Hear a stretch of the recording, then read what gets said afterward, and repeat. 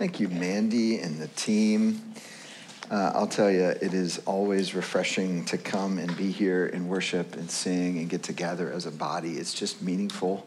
I think we all appreciate that maybe more than ever this year.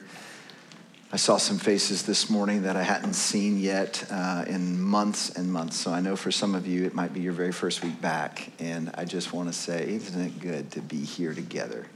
I think that's something we can all agree on here. And you know, it's been a very interesting week. We're going to talk about this some, and it's funny, we had a conversation in the back in the green room before the worship service started, and we always walk through the order of the service and we pray, and Derek Frenzel was talking about how someone came up to him this week and said, "How you doing?" And he didn't know if that was a political or a personal question. I think that's kind of how we've all been thinking about this week. Lloyd and I decided months ago that we wanted to take a few weeks within the Sermon on the Mount series to do a deep dive on the theme of the sermon. Now, the theme of the sermon is the kingdom of God. That's the unifying theme that pulls the Sermon on the Mount together. So a lot of people just think of the Sermon on the Mount as this, almost this eclectic, collection of things that Jesus taught. No, it has a theme to it. And Jesus is very clear what that theme is. In fact, it's not just the theme of his sermon, it's the theme of all of his teaching. The kingdom of God, or sometimes it's the kingdom of heaven, or sometimes just the kingdom, but it's the same concept. So last week, Lloyd started us down this path. We're doing a 3-week mini-series within our broader series on the sermon. And so if you weren't here last week or you didn't watch online, you're probably wondering, what in the world is all this stuff behind me? Well, this was Lloyd's message last week. I'm going to add to it this morning, and then Lloyd is going to finish it up next week. But what we wanted to do is we wanted to tell you this is what the Bible says about the kingdom. In fact, one way to understand the whole story of the Bible from Genesis to Revelation is to talk about the kingdom. And, by God's sovereignty, the events that we've had in the last week and week before, and I'm sure the weeks to come, this is an important theme for us to dig into. And so we are going to apply it. We're going to apply it. We're going to talk about the election and the results. We're going to talk about that this morning. And in a way that I pray and hope, and I have certainly been praying, is rooted and grounded in the transcendence of God's will and the transcendence of this theme of the kingdom of God. And so what I want to do first is I just want to overview briefly what Lloyd covered. I want to encourage you to watch it if you missed it, because I certainly can't cover all of it. He did a wonderful job of explaining the kingdom of God, and it starts over here on the left side of the board. If you think about a simple definition of God's kingdom, it's God's people living in God's place, under God's rule, enjoying God's blessings. That's the idea of the kingdom. Now you see these two circles. You've got heaven and earth, the blue and the green circles, and they're one. When God created the heavens and the earth at the very beginning, the Garden of Eden was a place where heaven and earth overlapped. In other words, God's space and human space overlapped. And that's what that is symbolized there with those two circles that are overlapping each other. So Genesis 1 is the kingdom given. Now you move through the Bible, Genesis to Revelation. The kingdom lost is Genesis chapter 3. That's the fall. The kingdom promised is Genesis 12 and on, where God calls Abraham and says, listen, I'm going to call you out from your nation and I'm going to make you a new people. I'm going to make you the people of God. Then we have the king, or the kingdom of the kingdom rather, or the reign of the king, the reign of the kingdom. This would be the monarchy in Israel's history under King David, who was the greatest and best king, and the king that the prophet said there'll be another one like him that will rule on the throne forever, but a number of kings here in Israel's history. Then you have the kingdom assured. This was primarily the time of the exile and the prophets, the kingdom assured. Then you have a 400-year silence between the Old Testament and the New Testament. That's a long time where we don't have any scripture from that particular period of time, but God was still at work. God was still on the move. There's no question about it. Then you have the kingdom inaugurated, which is the arrival of Jesus Christ, the true king. And of course, the message of Jesus, the very first thing he said when he begins his teaching ministry is, repent, for the kingdom of heaven is at hand. He's inaugurating it. He's starting it. It's arriving under his rulership. Then we have the time of the church, the now and not yet of the kingdom. And what I want you to see this morning is this is the part of the story that we are in. Now, you see the circles again, there is an overlap, and we'll talk about that overlap between heaven and earth, but they're not yet back again totally whole. And then, of course, the kingdom consummated. I'm running out of room to walk over here, but this is the final stage of what is still to come. So this arrow represents kind of where we are right now. This is all past to the left and all future to the right. So this is a way to understand the Bible through the theme of the kingdom of God, which is the theme that Jesus taught over and over and over again. Now, what I want to talk about today is a particular element of the kingdom of God, which is the people of the kingdom. I want us to answer the question, if this kingdom is so important, who are the people that are a part of it? Like, who are the citizens of the kingdom? Because to have a kingdom implies a couple of things, doesn't it? It implies a king. It implies boundaries of a space or a rule or a reign. It implies a people, going back to our definition, God's people, God's place, God's rule, God's blessing. Well, who are the people of the kingdom? That's what I want to talk about this morning. So I'm going to go back to the whiteboard, and I'm going to start off here, and I'm going to label, I want you to help me actually, it's an interactive part of the message, label who the people of the kingdom are in each of these stages. So let's start with this first one. This one's really easy. Genesis chapter 1, Genesis chapter 2. Who are the people of the kingdom? Shout it out. Yeah, Adam and Eve. So I'm going to write this on here. Now, I want you to think about this, and I know this may be hard for some of you to see, but just know I'm writing Adam and Eve right down here at the bottom of this chart. It's interesting to think about it this way. Adam and Eve were the only people. Now, God designed the human race to be something distinct and something special, something unique in all the creation. We'll talk about that later. So God said, look, the people that are to occupy this kingdom are human beings. They're Adam and Eve. But when the kingdom was lost, Genesis chapter 3, Adam and Eve are cast out of the garden. They're cast out of the kingdom. And then God calls another people of the kingdom. Who does he call out in Genesis chapter 12? We already mentioned it. Abraham. So who do you think the people of the kingdom are in this stage of Abraham and then on as that kingdom begins to develop? Who are the people of the kingdom? How might you say that? Good. We'll get to the Jews in a little bit. They weren't called Jews back then, but that is where it's going, absolutely. This is a family. Abraham's family. So we're moving from Adam and Eve in the first couple chapters of the Bible. Now the people of the kingdom are Abraham and Sarah, but I'll just call Abraham and family. Because, of course, they go on to have a son and the family begins. Now, you get to the part where this is formalized and it's under a king. So who are the people of the kingdom under the rule of David and Saul and Solomon and all those other kings? How might you describe that? Yeah, exactly. The Jews, another way you might say it's the nation. So I'm going to call the nation of Israel. God is saying, you are my people. And we have all the Old Testament law that defines the rule. It's hard to write on the whiteboard, by the way. Nation, I forgot my I. The nation of Israel is now the people of God. You follow how this is going? Now we get to this section here where they're in exile.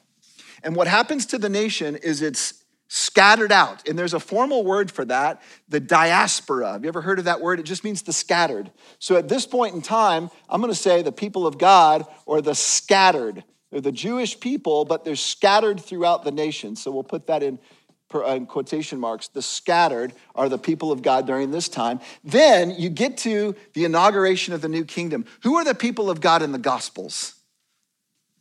Who do you think they are? Who are the people of God in the Gospels? Say it again. Good. That's right. Specifically in the Gospels, we're going to call them followers of Jesus.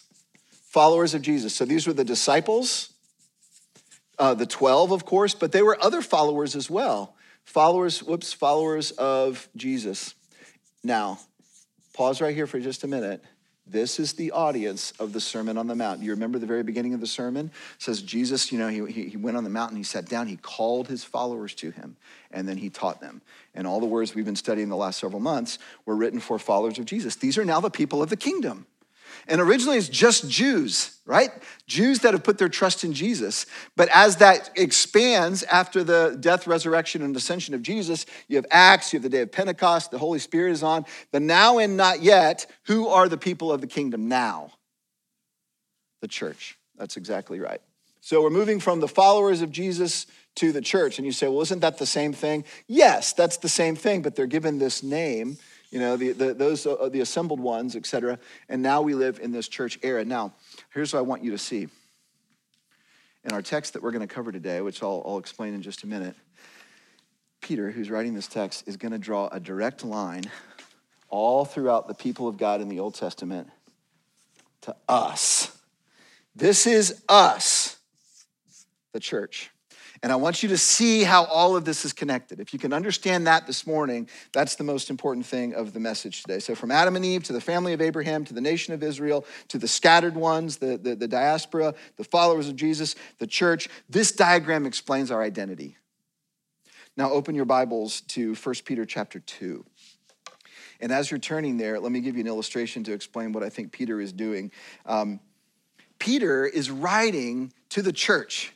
And not just one particular church. You know, oftentimes in the New Testament, you have, the Paul's epistles to, Ephesians or other places. It's one particular church. Peter is writing to the church, all the churches in the known world. Peter was the leader of the church at that time. He was a very significant figure, obviously. And so he's writing to the church. He's writing to both Jews and Gentiles who are now united as a new people. And this is very important. You think about two very different opposite ends of the spectrum. The Jewish people, we're the people of God. The Gentile people, we're not the people of Yahweh, God. What Peter is going to do very deliberately is he's going to tie these both together and say, you are the people of God. And he's going to, even more importantly, connect the church, which is the combination of Jews and Gentiles, all the way back through this whole story. It's like that scene from Moana. Anybody seen Moana? Raise your hand if you've seen Moana. All right, like a big hand in the background. Yeah. Love Moana. Her grandmother takes her into this cave because Moana's confused about her identity. Is she gonna, be the chief, or is she gonna be the voyager? She wants to be out at the ocean, but she feels called. She needs to stay at her people, et cetera, et cetera. Her grandmother takes her in this cave, and she says, you've heard all the stories of your ancestors except for one. And she sends her into the cave and says, go find out who you are. And Moana goes into the cave. What does she find? Ships that have been used by her people for generations and generations and generations to be voyagers, to explore. And she has this epiphany, and she runs out and says, we were voyagers. She has an identity, and it's the identity that propels her behavior. Now, this is what Peter is doing in 1 Peter 2. He is calling on this very diverse people group, and he's saying, you are a people. And not only are you a people, you're the people.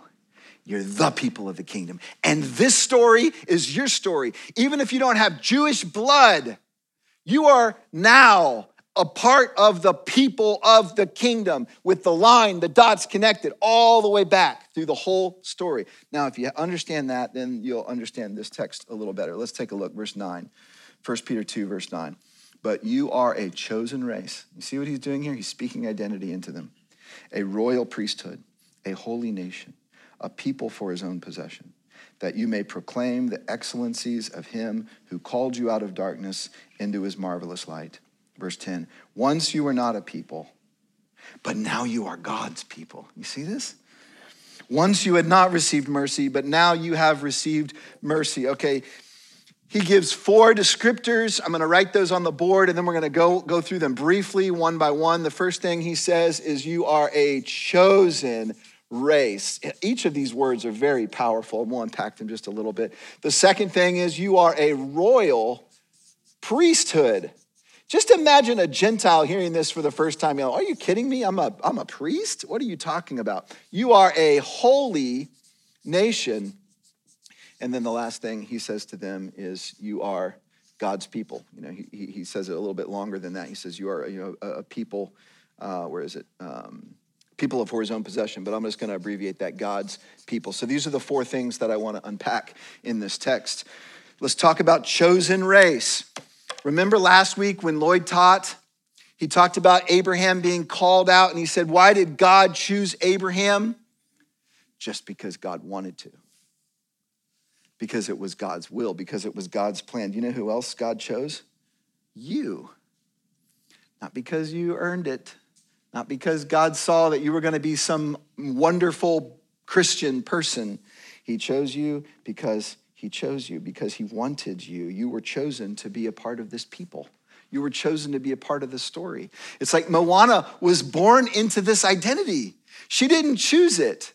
And she understands the identity. Oh, we're voyagers. Oh, we're voyagers. You see, I want you to have this moment this morning. Oh, I'm a person in the story. Oh, I'm part of the people of the kingdom. That's me. Chosen race. Now, race is a very interesting word. It's genos in the Greek. And we still use that word or, all kinds of times. But genos just means it's a group. Right? It's a group that shares a common characteristic, or, if you're applying it to people, it's a common ancestry. The Bible elevates your membership in the kingdom of God above any other racial or family identity that you have. Another way to think about it, according to the New Testament, your primary ethnic identity is part of the people of the kingdom. It's not, well, I'm American or I'm white or I'm black or I'm European descent, or I'm African descent or Asian descent. Your primary ethnic identity is in this story, is in that you're people of the kingdom. And I know that sounds a little weird to us, but this is exactly what Peter is saying. He's choosing these words to say you're a chosen race. Race, guys. He's using that word intentionally. Royal priesthood. Let's talk about that one. Most of us don't think of ourselves as priests. Even me, as a pastor, I never call myself a priest, and for obvious reasons. Lloyd and I and the other pastor, we're not priests. We're not. That's not our tradition. But you think about this word priest. Peter has in mind the Old Testament idea of priest, of course. Peter was Jewish. He was writing to people who were familiar with the Jewish story, both Jews and Gentiles. And a priest is a mediator in the Old Testament. A priest is a mediator. A priest goes between God and the person. So someone brings the sacrifice, the animal sacrifice. The person doesn't offer the sacrifice on the altar. They hand it to the priest. The priest kills the animal, lays it on the altar, and makes the sacrifice. The priest intercedes for the person. The priest is the mediator. How significant. What Peter is saying here is you are to be the means by which people come to know God. Now, in Christian theology, and Peter would have said this too, but what Paul said in 1 Timothy is he says there's one mediator, the man Jesus Christ. But who are we? The body of Jesus Christ. We represent Jesus Christ. So we are the means by which people find the mediator, the true capital M mediator, which connects them to God. We are a royal priesthood. Royal just means the kingdom. We're priests of the kingdom. We are priests of the kingdom. We are mediators, lowercase m mediators. There's only one true capital M mediator. We are to connect people to Jesus Christ. We are to declare the mediator. Holy nation is the third. Holy is a misunderstood word. When you hear holy, most of us think of pure. Holy actually means separate. Holy means distinct for a sacred use, or for a holy or a spiritual purpose, or a sacred purpose. Nation is the word ethnos, similar to genos, but now it's very specific to a people group. Ethnos is a people group. So holy nation, you could translate a set apart people group. So we are a chosen race, a royal priesthood, a holy nation, a set apart people group. And then finally, a people for his own possession, God's people. I love verse 10. Once you were not a people. Now, were they a people? Well, yes, sure they were. They were unbelieving Jews, or they were Greeks, or they were a people of other things. But what he's saying is, in the way that really matters, in your truest identity, once you were not a people, now you are a people. And notice he says singular, a people, not a collection of peoples who all believe in Jesus Christ. A people, race, nation. You see what he's doing here. It's very, very powerful. If you have put your trust in Jesus Christ, you are a part of this story. And by the way, sometimes when I sit down and talk to people and ask them, tell me your story of coming to faith in Jesus Christ, sometimes they'll say, I've always been a Christian. And I know what you mean. I know when I hear that, I know what you mean. You mean I was born in a Christian family. You might even mean there's never a time that I remember not believing in Jesus. And by the way, praise God for that. That's wonderful. But theologically, you are not born redeemed. There was a point of time in your life when you were lost and God found you, God rescued you, and you believed in Jesus. Now, you might not remember the specific moment or the specific day. Some of you do, some of you don't. Maybe you're just like, oh, it's probably somewhere in this season. That's fine. You don't have to remember a specific day, but there was a point in time, and God only knows for some of us when that exactly was. When you were lost and God rescued you, when he gave you faith to believe and you put your trust in Jesus Christ, that means you are his. You have been brought into the circle of the people of God, the people of the kingdom. You've been brought into the circle of the people that God has chosen throughout human history, those that are most intimate with him and his plans.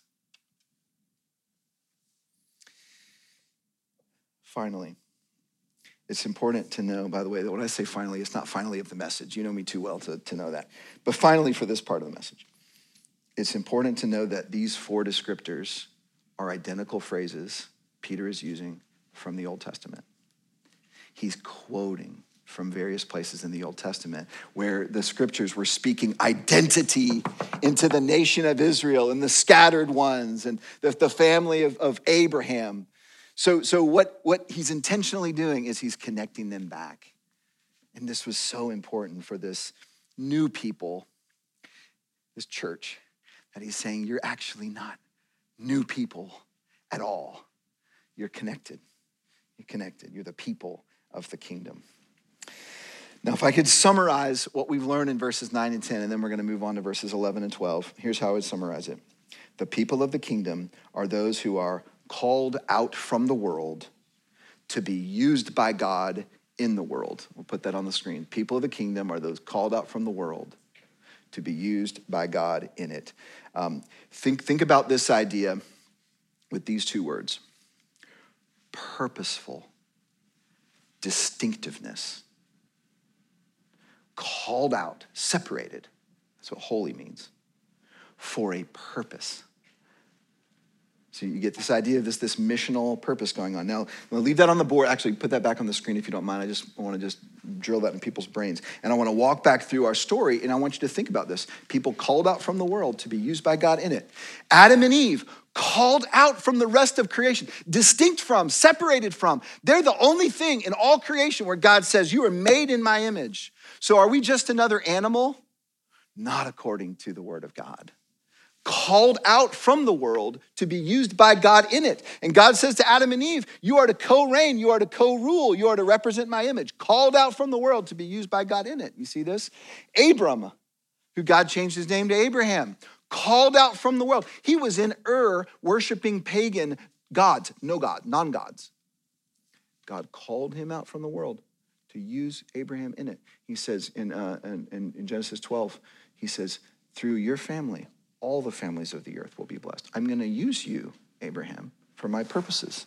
Think about the nation of Israel. Why were they given the laws that made them so weird? Can't eat this food. Got to celebrate this. Can't do that. They were weird, folks.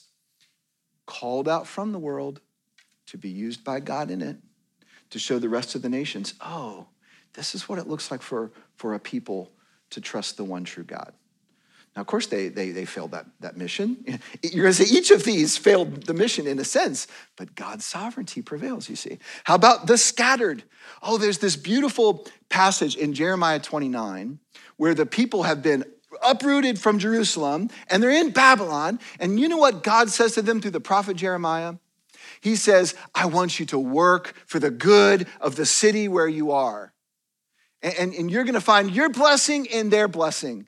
You see, I want you to remain distinct. I don't want you to lose your identity, God is telling them in exile. But because I have called you out from the world, and I'm going to use you, and even in Babylon, even when you're scattered, the diaspora.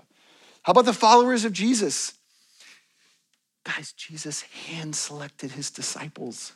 They were fishermen. One was a tax collector. They were doing other things. What does he tell Peter? He says, listen, lay down your nets. I'm calling you out from the world. I'm going to use you in the world.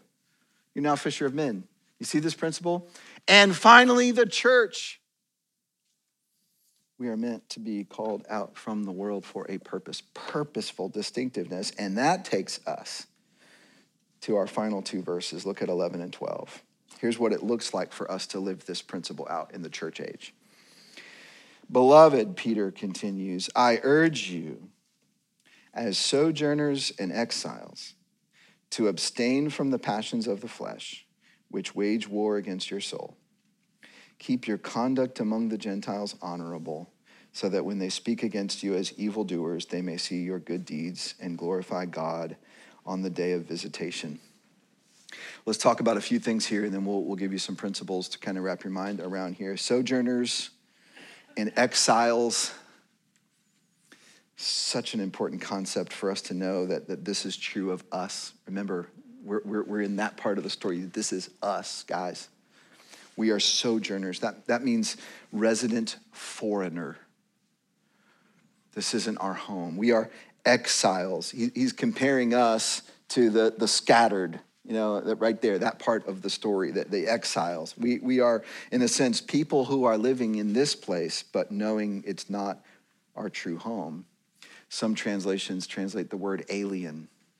It's a good translation, not in the little green men alien, but the foreigner who is here, but it's not his or her home. This is not our native land. Being a part of the people of the kingdom is your primary identity. Not American, not Southern, not from Nashville. I mean, these are things we can use to describe ourselves, but it's not our primary identity. Not I'm white or I'm black or I'm Asian. Not even I'm a Georgia football fan, right? It was a bad day for us yesterday, but not your sports allegiance. It's not our primary identity. I love what he says. He's like, therefore, because of your identity, and in verse 12 or verse 11 still, he's saying, abstain from the passions of the flesh, which wage war against your soul. What he's saying there is he's saying, listen, there is an intentional purpose to disrupt your calling and distinctiveness as the people of the kingdom. And so I want you to stay separate from that. Guys, I think we're about the only ones that are, I hope, are consciously making efforts to abstain from the passions of the flesh. I mean, that's what it feels like in our culture. We need to. Why? Because they're waging war against our soul. There's no life in them. There seems like there's life in them. Passions of the flesh sound fun, don't they? Oh no, there's no life there. And those of us that have been down those paths, we know that. There's no life there. Peter is saying, stay distinct from that. And he says, keep your conduct among the Gentiles honorable. Be different. Be different in a very positive way. He's saying, you're called to be strange, but not for the sake of strangeness. You're strange for a purpose. What's the purpose? Straight from the text. So that when they speak against you as evildoers, they may see your good deeds and glorify God on the day of visitation. In other words, our purpose is to embody something beyond ourselves. It's to embody the kingdom of God. It's a kingdom of life and it's a kingdom of flourishing. And we are called to represent that, like be a little embodied glimpse of it. Yes, preach it. I don't think you can actually truly proclaim the gospel without words because gospel in essence is news. But you also have to embody it. You also have to make it visible, make the kingdom visible. And as you do that, it's in contrast to an opposing kingdom, a kingdom of death and decay and passions of the flesh that's destroying people. We are to be strange. So let me give you 3 principles and we'll talk about them and apply them. Here they are. We'll put them on the screen. I'm going to go ahead and walk through all 3 of them. So let's put them all 3 up there. Remember who you are, engage with purposeful distinctiveness, and rest in God's plan. Well, just leave those up basically for almost the rest of the time. I love what Lloyd did last week. I'm going to redo it this week. Heaven and earth overlaps in the person of Jesus Christ and in the body of Jesus Christ. We are meant to be where God's space and human space overlap while we're waiting for Jesus to return to make all things new and a new heaven and a new earth, and heaven will come down and rest on earth, and that's Lloyd's sermon next week. In other words, we are this, guys. If you are a follower of Jesus, you live right here in the overlap of heaven and earth. And what Peter is telling you is you are to make this visible on the earth. You are to embody little glimpses of what it looks like to obey Jesus, to obey God, to live out the kingdom values, et cetera, et cetera, et cetera. Do you remember in the Sermon on the Mount when we talked about this a few weeks ago, when Jesus says, Matthew 5:13, you can put this on the screen, you are the salt of the earth, but if salt has lost its taste, how shall its saltiness be restored? It is no longer good for anything except to be thrown out and trampled under people's feet. Do you see what Jesus is saying lines up with what Peter will say later, of course, because Peter's getting all this from Jesus. What Jesus is saying is, if you live here, if you just look green, so to speak, to use this color, and you're not representing this on the earth, you're no longer distinct. And what's the purpose of salt? It's preservation, it's distinctiveness. So I shared this with you before, and it continues to be something that I want to talk about. I'm afraid that if we're not careful, we are losing our saltiness. We're losing our distinctiveness. We are in a world right now that's so polarized, right? It's either this or it's that. We're actually called to a third way. We're actually called to a higher allegiance.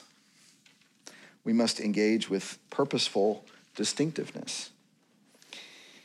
I want to call out this last one too. So remember, who you are is all about your identity. You're actually not home here. You know, it doesn't mean you can't find beauty. I wrote an email this week, sent out on Friday, where one of the things I was reflecting on is how much I love this nation. I do. I love this place. I love the land. And sometimes I forget. Sometimes I get a little too cozy. I'm a sojourner here. You're a sojourner here. Remember who you are. Engage with purposeful distinctiveness is all about being different enough to be salt. Don't lose your saltiness. Third way, rest in God's plan.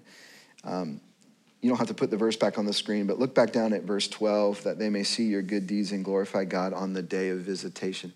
This is just a little reminder to the believers that Jesus is coming back.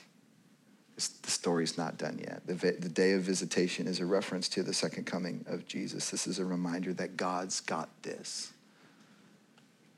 Jesus is coming back to make everything new, to establish a kingdom of God where God's people will be in God's place, under God's rule, enjoying God's blessings. That's what's to come. It's a return to Eden, if you will, but now the whole earth. This is what we have to look forward to. Okay, let's just apply this really briefly. It's been a significant week in our country, no question about that. Listen, this message this morning and the whole theme of the people of the kingdom is way bigger than the election. I want you to understand that. But it does apply to it. And so here's my question for us. How do we live as people of the kingdom and as good citizens of this nation? Because we are called to do both, and the Bible talks about both. We're going to reference these three principles and just walk through them and apply it to this moment in time. And, you know, I'm not going to go political here. That's not what we do. We're Bible teachers. But we're also meant to help us apply God's word to water cooler conversations and family dinner conversations, et cetera. So let's walk through these. Remember who you are. When you engage in conversations about this election, however you feel about it, and we've got strong opinions on various sides and some that are just apathetic and just frustrated and all these kinds of things. When you engage in conversation in person or online, remember who you're representing. Remember what you're representing. We are a people of the kingdom. Now, people pay attention to how Christians engage political issues in our day. Maybe more now than ever. And Peter writes, keep your conduct among the Gentiles. And by the way, he's using that word Gentiles now to refer to those outside of the kingdom, you know, the outsiders. It's not a racial thing anymore. This is actually those that are not in the kingdom yet. So that when they speak against you as evildoers, they may see your good deeds and glorify God on the day of visitation. Your mission supersedes everything else. That's what Peter is saying. So remembering who you are is a mindset that will shape your speech. It will shape your interactions around this. Remember who you are. Secondly, engage with purposeful distinctiveness. When you remember that your highest allegiance is to the kingdom of God, you'll find that there will never be a political party or a candidate who is running on that platform. They're not meant to. They're not meant to. What I believe is true, and this is where I want to stretch us a little bit. If you want to compare us to any of the Old Testament phases of the kingdom, although we're distinct from any of them, but what I think Peter is saying in 1 Peter, and it's echoed in other places in the New Testament, we are more this. We are more exiles, not this. Sometimes we think, oh, we're meant to create the kingdom of God in the United States of America. That's not the calling. That's not the calling. So you're never going to find anybody on any election ballot that you're going to say, that person is the kingdom of God, that person will usher in the kingdom of God, or that person represents the kingdom of God. Now, you might evaluate and say, this person and this platform, how do they best embody and all these kinds of things? That's what makes this complicated. But I just want you to know that what we've seen in this election is Christians with identical theology, and I'd even say love for Jesus, have come to different conclusions. It's been divisive even within the church.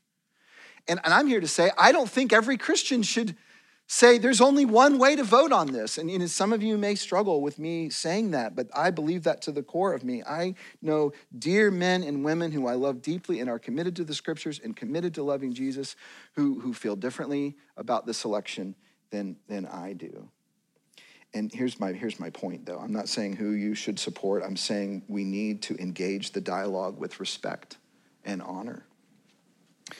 John Piper and Wayne Grudem illustrated this very, very well in the last 2 weeks.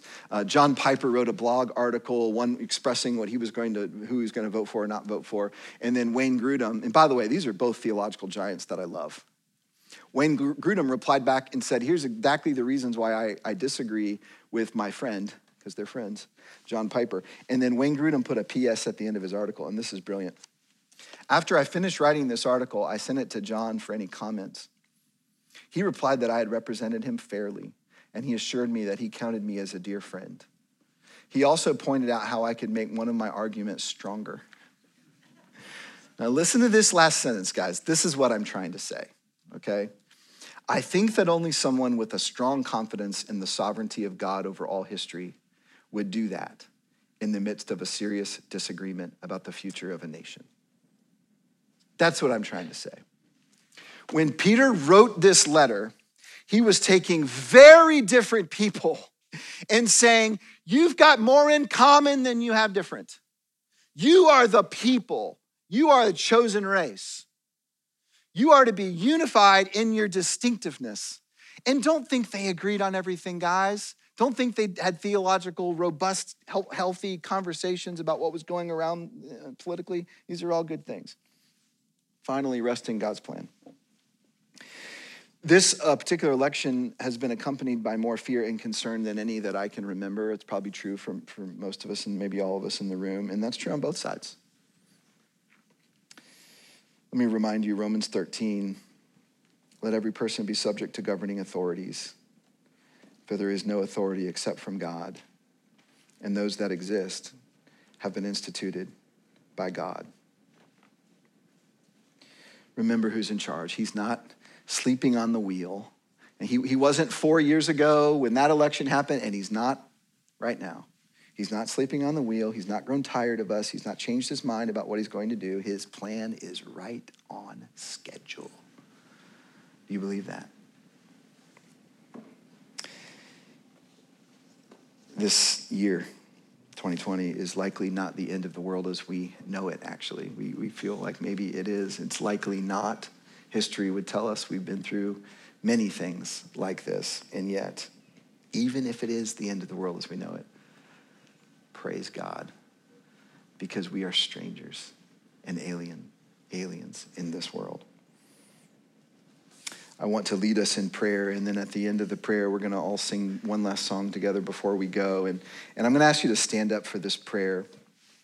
I want us to pray unified as the people of the kingdom, knowing that there are some of you in this room that politically are in different places on this election. And some of you in the room, that even that fact bothers you in some way. And I want to call us to transcend that. And I want to call us to pray together. We are the people of the kingdom.